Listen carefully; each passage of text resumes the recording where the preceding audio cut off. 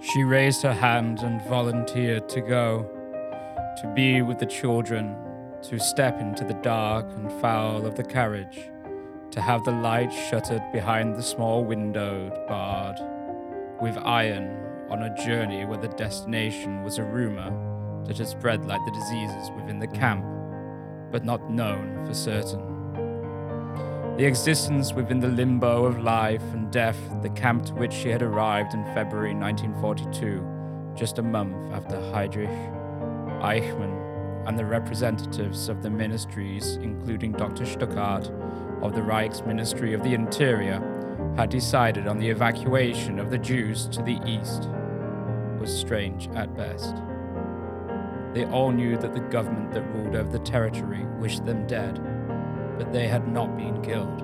Instead, they had been allowed a relative continuation of the normality of life they once enjoyed outside of the confines, albeit whilst guards looked down with shouldered guns, and horizons of barbed wire lined the paths in which they could move, and a total lack of medicine and food existed.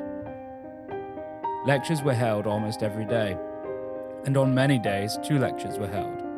Subjects such as arts, medicine, economics, and Jewish history. Poets mingled with artists and worked together. In the evenings there were concerts, performances, and even premieres of new musical operas. For such events, tickets were printed. However, as much as normality tried to continue, it was a normality that resembled a tiger in a cage. As much as the habitat of its wild is reproduced, it never will change the fact that it is still within a cage, and those on the outside control its fate. On some occasions, the streets were swept and cleaned by the prison masters. Street names were changed and the facades of schools and hospitals erected. The programs of events were encouraged, and then special guests would arrive and witness the little city of the Jews. Film cameras arrived. The lives of those within were directed by the minions of Joseph Goebbels. The cameras rolled, capturing a very similitude of a life that many just about remembered. Then, after the special guests and film cameras had left, the brutality of the new reality returned, and the constant threat of the hangman's noose fell over their heads once again. She was known. She was a writer and musician, and often she could be heard reading to or singing to the children of the camp. Through the night she tended for the children that had grown sick. Typhoid had raged within the walls of the camp and claimed many. Medicines could have helped if they, as Jews, were not banned from their use. She did what she could as she watched the children who wanted a life full ahead of them, who might have been destined to be the writers, scientists, artists of the future, withered away before her, their potential unrealized, and for many their names forgotten. There were also many who withered and died from starvation. Of the older generations within the camp, 92% would die. Many had names that were different to the ones they were born with. Others had never practiced the Jewish faith, and were there because a legal ordinance on a law defined them as being Jewish. How many filled the squalid barracks infested with lice and disease were there because of the first ordinance of the Nuremberg laws that stated who was a Jewish half-breed. How many men, women and children would have to perish in the horrors of the camps because of the scribblings of a pen in the Reich's Ministry of the Interior in Berlin. The ordinance that proof exists of that Eichmann used to send the Jews of Europe to the horrid fates. In the camp with her was Rosa Fitzner, who had once requested leniency from Nuremberg laws for her daughter Gertrude so that she may attend university, an application denied by Department 1 of the Reich's Ministry of the Interior, and Paul Veit, who hoped he could escape the persecution of Nuremberg laws as he had helped the NSDAP members escape Austria when the party was banned in 1933, but was denied by Department 1. Just 2 who survived to be able to tell the stories of the persecution they and their loved ones suffered because of the work of Dr. Globka, whilst the dead were unable to tell how their lives were ruined and destroyed by him. The noose always hung. Even when the shows were being performed for the visiting special guests, there still was always a fear of the roundup, of being forced into the train cattle carts to be driven to a fate that was officially unknown, but most were certain of. It was 2 years after her arrival, with her husband Willy and son Tommy, that Willy's name was called. For 2.5 years since their arrival, they had survived the camp together. She would not allow the family to be broken now, so she volunteered. Volunteered to go with the children, with her husband and her own son, on the train that would transfer her from Camp Theresienstadt to Camp Auschwitz. But the train would be the last moments that they shared together. The journey had been harrowing, a distance not so far in peacetime, but an eternity in war. The train having to stand on the sidelines for many hours, as trains carrying the too old and too young to fight of Hitler's Reich regardlessly trundled on in the last desperate throes of a dictator who cared not for humanity. An autumn chill filled the cattle car carriages. She, Ilse, did what she could to settle the worried minds of the children. She would sing or tell them stories as the weak and feeble by the desire of the Reich and its ministers fell around them, falling from life into the horror of the statistic of the Holocaust. The train, after many stops and starts, arrived at its destination of Auschwitz. Light shone on the carriage. Long shadows fell from the bars that covered the square hole that counted as a window before the door was thrown open, and those inside blinked at the blinding light that now momentarily washed away their vision. Once the initial blindness subsided, the light then silhouetted their surroundings. Figures watched behind the glass of watchtowers. Capped men on the platform paced back and forth. Dogs barked orders to unload, and the hounds at their heels growled and displayed their teeth. Ilse helped the children down, Willy too, but within moments a guard was grabbing at Willy and pushing him aside. The Reichsmen were on those trains to the east to have guns placed in their hands. Who was going to perform the jobs of the factory workers, but the able-bodied Jewish men? Ilse and Tommy were held back with the other children of Theresienstadt. The youthful eyes that should have been innocent looked around upon the barbed wire and brick buildings that surrounded them.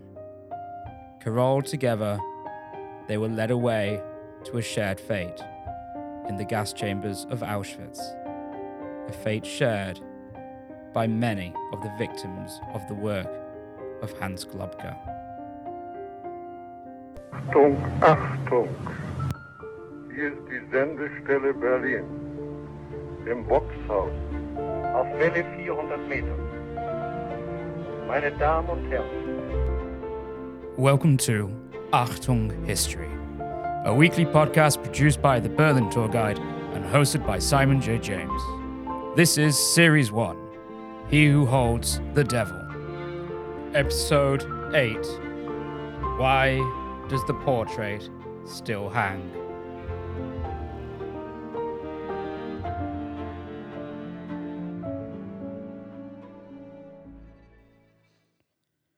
There will always remain a question mark over as to why Hans Globka was never truly held accountable for his crimes. Many theories could be presented, but none will ever be a justifiable reason for why he escaped punishment for the suffering that he caused to millions. The trial that brought together the people who had been punished under the ordinances and laws to which Hans Globka had created, that was held in East Germany was, of course, dismissed by the West German state. The exposure by journalists and students of how ingrained the new West German government and judiciary was with former Nazis was dangerous. Any news that was related to the crimes of members of the government was labeled as communist propaganda, and in 1956, the fraction of the Communist Party that operated in West Germany was banned. Hans Globka also was quickly, under the Adenauer regime at the head of the government, a government that was full of Nazis. Globke had, at the farewell dinner of Adenauer's referent Hans Kleb, spoken. You can rely on the old Nazis. They can be relied upon, and they will always be reliable because they know what they want. Obviously, therefore, the West German state did not want to pursue him, for they would be pursuing one of their own. But why didn't the Allies, the British, the French, the Americans, or the Soviets pursue him?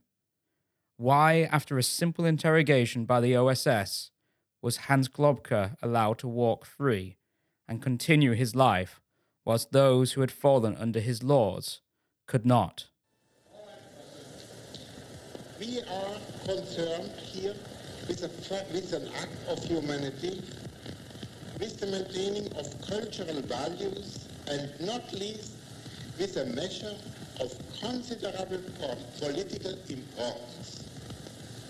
The effect upon all nations, and not least upon the Germans, of the fate of these innocent people, so maliciously persecuted, must not be underestimated. To leave these victims to their misery would be a heavy blow to all those who believe in human solidarity and would encourage those who believe only in force and oppression and who act accordingly. After receiving his American citizenship, Professor Einstein had this to say. When asked for the reason why I have given up my position in Germany, I made this statement. As long as I have any choice, I will only stay in a country where political liberty, toleration, and equality of all citizens before the law is the rule. Political liberty implies liberty to express one's political opinion orally and in writing, and a tolerant respect for any and every individual opinion. That is real American doctrine. But tell me, do you feel that America still fulfills the requirements you mentioned as a place in which to live? Yes, Mr. Dimmock.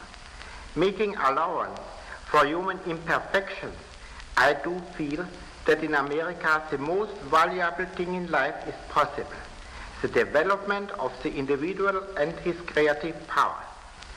There may be men who can live without political rights and without opportunity of free individual development. But I think that this is intolerable for most Americans. Here, for generations, men have never been under the humiliating necessity of unquestioning obedience. Here, human dignity has been developed to such a point that it would be impossible for people to endure life under a system in which the individual is only a slave of the state and has no voice in his government and no decision on his own way of life. I agree with you, Dr. Einstein. We simply will not be driven about like sheep. We are independent. We are self-reliant. We do not know what it means to be deferential to class or position. Fortunately for us, obey is a little heard word, and cooperate is a common one. Einstein appeared on TV.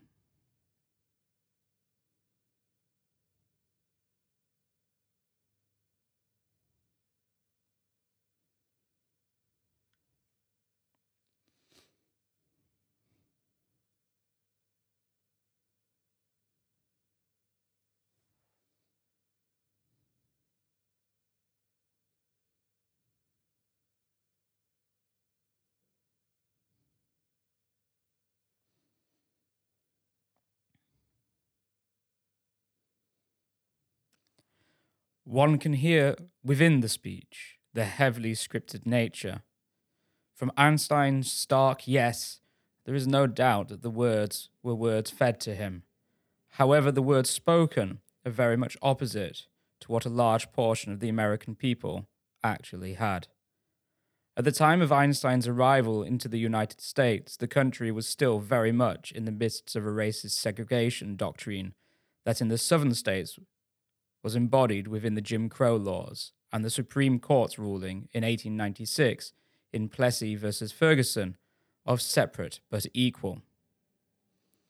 John Peter Grill and Robert Jenkins in the Journal of Southern History wrote in November 1992 that the treatment of blacks in the American South was in fact a mirror image of the treatment of the Jews of Germany under the Nazi regime. Blacks in the American South were often used as scapegoats, their livelihoods destroyed and stolen from them, accused of crimes they did not commit, murdered in the streets, caricatured in propaganda, and lynched. Lynchings were an event. Professional photographers were hired to witness them, as was with the case of Jesse Washington in Waco, Texas, where the process of the lynching by 10,000 residents was photographed by Fred Gildersleeve, or of Will James in Cairo, Illinois, where again thousands came out in attendance. Photographs of the lynchings were sold and turned into postcards, like with Willie Stanley in Temple, Texas, where one attendee sent a postcard of the charred body still hung in the air with the words, "This is the barbecue we had last night. My picture is to the right with a cross over it. Your son, Joe." The same occurred with the once again charred body of Will Brown after the Omaha race riot of 1919, part of the Red Summer of 1919, an anti-black white supremacist series of riots, where a crowd posed to have their photo taken, none of the faces looking shocked, saddened, or horrified, but unreservedly proud and triumphant with their evil. All of these events taking place before the rise of Hitler and the Nazis to power. However, it was noted that so ingrained was the racism in America, when American troops arrived in Britain during the war, complaints were received by the Colonial Office of how Americans were treating black Britons, and it was not possible for colonial servicemen to enter any service hostel where Americans might be present. Whilst many historians have claimed that the horrors of the American system that existed in 1933 did not inspire the Nazis, legal historian Richard Bernstein, writing on the Jim Crow laws and Nazism, were, as far as I can tell, simply attempts to cite vaguely relevant precedents for homegrown statutes and policies to deflect criticism, not actual sources of intellectual influence.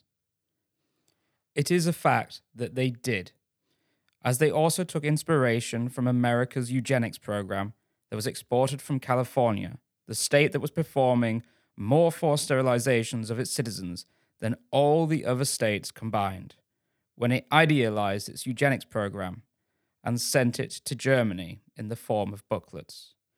Joseph Mengele, the so-called Angel of Death, and his crimes were a product of the Rockefeller Foundation's financing. For most to think that the horrors of what the Nazis committed across Europe, being inspired partly by the systems that already existed in the United States of America, is hard to fathom. An association comes therefore with the crimes of the Holocaust.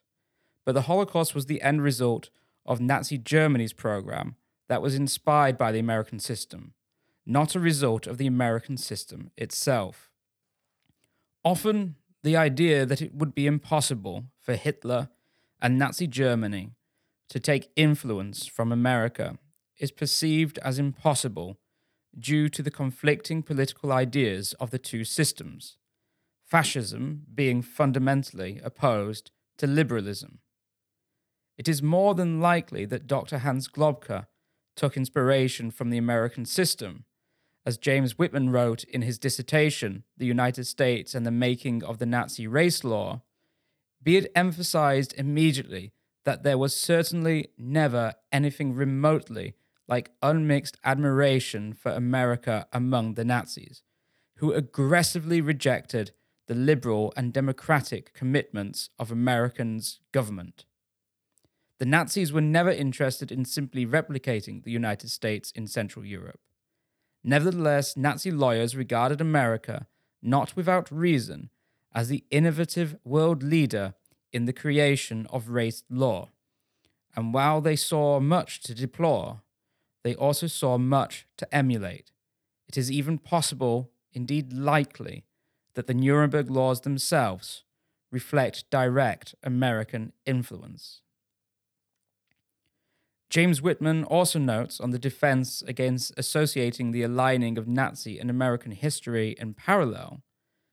The scholars who dismiss the possibility of American influence on Nazi lawmaking have also used the wrong interpretive tools in making their case.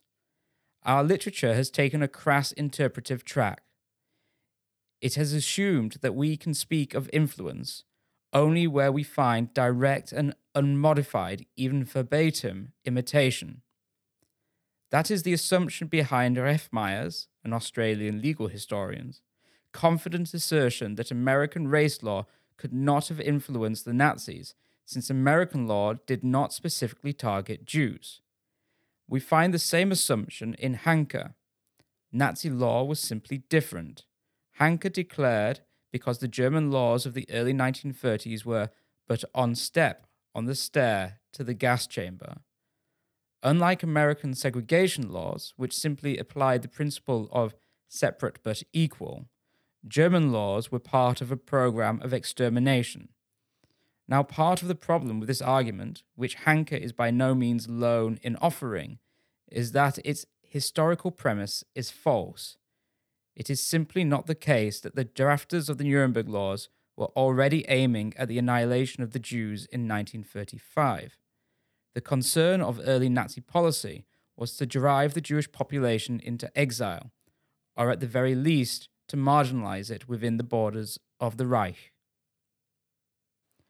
Would bringing Dr. Hans Globke to trial create a difficult situation in which the victorious Allies, the defenders of liberty, of the freedom of man, expose their own racist ideologies, their own abhorrent treatment of peoples who they deemed as lesser, either because they were not white Europeans or because it was convenient?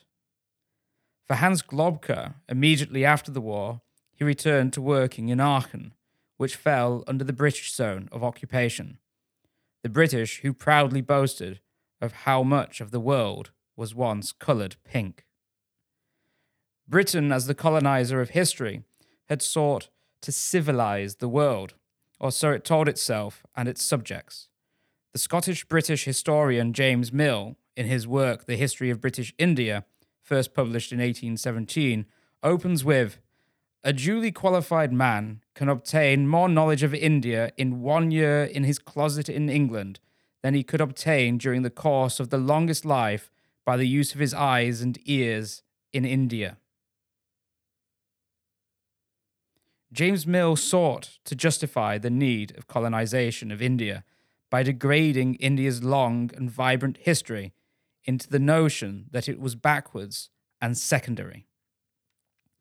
In 1943, Leopold Charles Maurice Stennett Emery, the Secretary of State for India and Burma between 1940 and 1945, spoke at a meeting of teachers.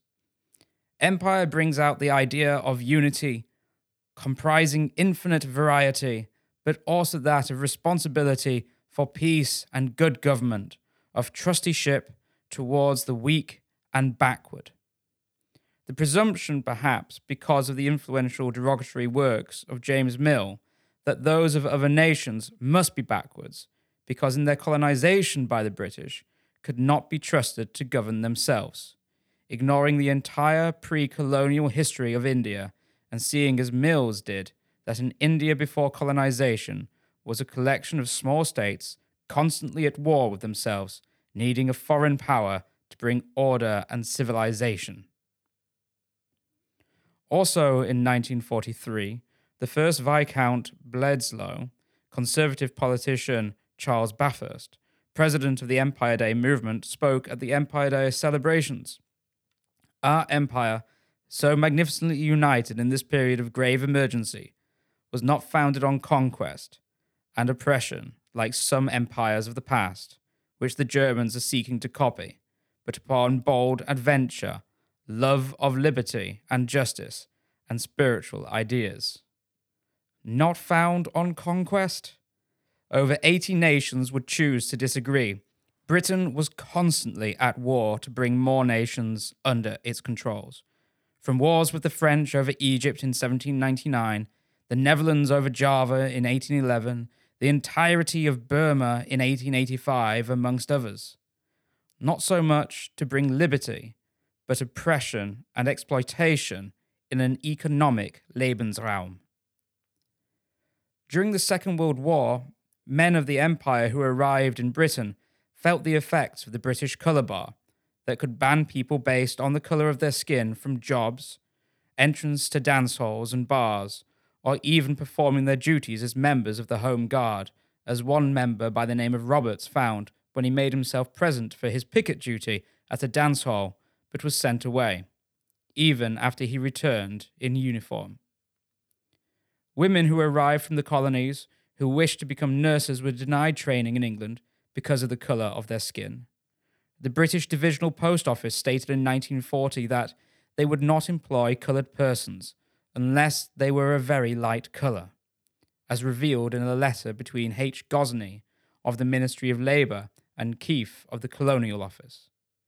It was not so dissimilar overseas in the British colonies, where white Britons were afforded better status, hotels, and opportunities. In Kenya, non-whites were barred from attending the cinema. Britain was purposefully keeping its colonial subjects in a state of constant denial from opportunities at home and abroad. On the Gold Coast, a barrister, Dr. J.B. Danquah, wrote, "Is it really true that it is a policy of the Colonial Office today that no matter how well an African may be qualified for taking a share in the government of his own country, he will not be given that opportunity to participate, for the simple reason that he is a native? If so, where are the Africans to get experience for the promised self-government? If so, why make declarations of trusteeship?"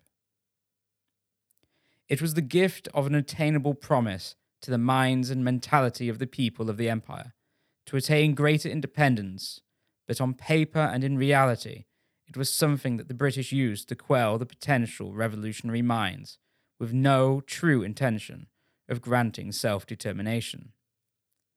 In India, the British control during the war was a disaster, especially in Bengal, the region of India that borders Burma, where a scorched earth policy was enacted after the success of the Japanese invasion of Burma. Coupled with natural disasters and Winston Churchill's exceptionally racist views of the Indian people, would result in the deaths of between 2.1 and 3 million people through famine and the resulting starvation and disease. When speaking to Amory, Churchill had stated that he hated Indians who bred like rabbits. Churchill refused Canadian proposals to send aid to Bengal, as it was in the darkest depths of the famine. Amory became exasperated by Churchill and his cabinet's abject refusal to allow any help, or even for the region to use its own cash reserves and ships to import food. Avery, in his diary, would note, "On the subject of India, Winston is not quite sane. I do not see much difference between Churchill's outlook and Hitler's." Sadly, this story of famine was not the first in India to be caused as a result of the British and the British East India Company's policies that exploited the native population and their lands. Cornelius Walford calculated in 1877 that in the 120 years of British rule, there were 34 recorded famines in India, compared to just 17 in the prior 2 millennia. Before the British, the Mughals used tax revenues to finance water conservation and banned exports if a famine looked as if it were to hit. The British did away with the system, exploited a nation, and let millions upon millions die. And this was just one area, albeit a very large area, that was under the British flag. The arrival of black American GIs to Britain during the war also created a problem in the minds of the British governmental establishment, as Sonia O. Rose writes in her dissertation, Race, Empire, and British Wartime National Identity. Officials were concerned that ordinary British citizens were insufficiently race-conscious, and that they would, as a result, be overly friendly to black Americans. This conundrum led to a confusing assortment of British responses to the presence of black Americans, including educating British women and girls about the perils of interracial romance. Not so dissimilar from Dr. Globke's work in the Czech lands of Bohemia and Moravia, when through his laws Dr. Globke discouraged the marriage of a German to a Czech, whom he considered and therefore created a law to ensure became a second-class citizen of unworthy racial heritage. Rose goes on to state, fundamentally, the British government wanted the US military to take the colour problem back to the States with them after the war. For France, the other member of the Western Allies, the story was not so much different in terms of brutal control and suppression of the natives of nations under the French flag and the Code of the Indigenate that created an inferior status for natives of the French colonies from 1887 until 1947. For Algeria, the first Code of the Indigenate was not so dissimilar from Dr. Globke's work on the status of the Volksdeutsch in the Sudetenland. It read, "The Muslim indigenous is French. However, he will continue to be the subject to Muslim law. He may be admitted to serve in the terrestrial and marine army. He may be called to functions in civil employment in Algeria. He may, on his demand, be admitted to enjoy the rights of a French citizen. In this case, he is subjected to the political and civil laws of France." This was first introduced in 1865, but in 1881, the code was formalized, and if a Muslim has chosen, as nearly all did, not to be a French citizen, their lands could be subject to seizure or appropriation. As the French Empire expanded and came to rule over Guyana, New Caledonia, and Madagascar, the code was used to control the native populace, but to deny the native people the rights of Frenchmen. Rights were given to the commandant of the Cercle, the smallest unit of French political administration, to be the judges of the indigent. But really this meant any Caucasian person had the right to deliver punishments for any of 34 infractions, with punishments ranging from imprisonment to death. Often the punishments were periods of forced labour, known as corvée, with much of the operations of Senegal all the way through into the 1940s being operated by forced labour. In 1930, the Geneva Convention outlawed the French system of corvée. France introduced a higher tax on the people of West Africa in reaction, a tax that could be paid off via forced labour. Jean Souret Canillet notes in French colonialism in tropical Africa that in 1935 in French Cameroon, 32,858 people were imprisoned for infractions of the indigent compared to 3,512 for common law offences. So it is quite possible that Dr. Hans Globke was not brought to stand trial because he embodied, through his laws that subjugated, deprived, degenerated native populations of conquered territories, too much of what the Western Allied nations were doing themselves. And placing a man like Globke on trial may be tantamount to placing a mirror on the stand. It also might be due to his study of law. He was surely aware of some of the laws that had been created by Britain, France, and especially, as we have seen, America, and with his sharp legal mind, he might have been a formidable foe if brought to stand trial.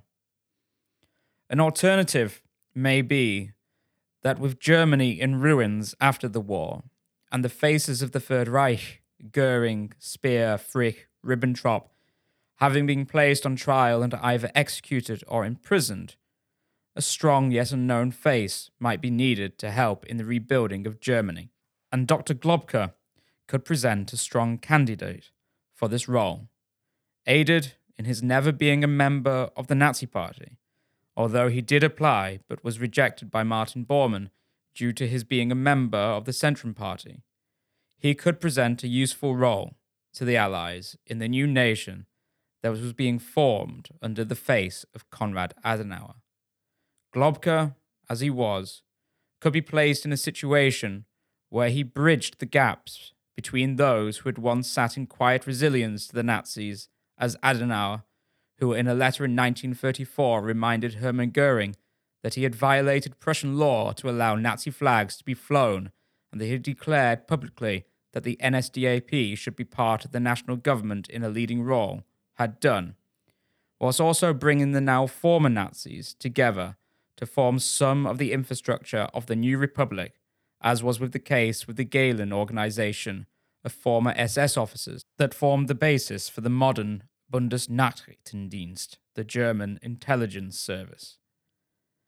And to worry over the crimes that Globka was part of, it did not seem to matter. Either the intelligence of the British or the OSS was lacking on Globka's role, or it was chosen to ignore Globka's role in the Holocaust. Or maybe it was easier to dismiss, as it was Goering and principally Frick's, later Himmler's names, that featured on the laws and ordinances. Two of those had bitten the pill, and one had taken a short drop, and were of no worry anymore in revealing accomplices and roles that they had played in one of the greatest crimes in human history. Perhaps the Americans knew, and this is how Globka was turned into the spy within the Chancellery, who managed to have the office of the Chancellor bugged, ultimately becoming known in the CIA documents by the codename Causa. Whatever the reason for the lack of punishment of Dr. Hans Globka, it remains for me to make one last point, or to pose just one last question, and it is to end with where, for myself, this journey began.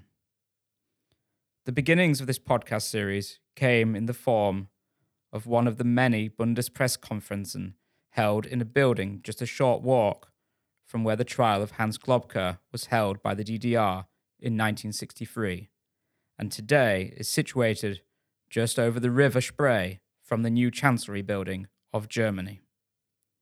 A reporter for RT Deutschland, Florian Warweg, asked a question of the spokesperson of the German government, Martina Fitz, on the 2nd of January 2019. Warweg asks, why does a portrait still hang in the Chancellery building of the known author and main commentator of the Nuremberg race laws, and according to files was also involved in the deportation of 20,000 Jews from northern Greece? Does the German government see the possibility of the removal of the portrait from the Chancellery? Martina Fitz replies, firstly, I cannot confirm that this picture is hanging there. I simply cannot say anything about it, and accordingly I can only offer you that we check it, and if there is anything to say, we will address it then. On the 9th of January, RT Deutschland released a letter received from the Chancellery that stated, in the administrative area of the Federal Chancellery, portraits of all former heads of the Federal Chancellery, including Hans Globka, are hung in chronological order. An evaluation of the work or past life of the chiefs of office is not connected with this.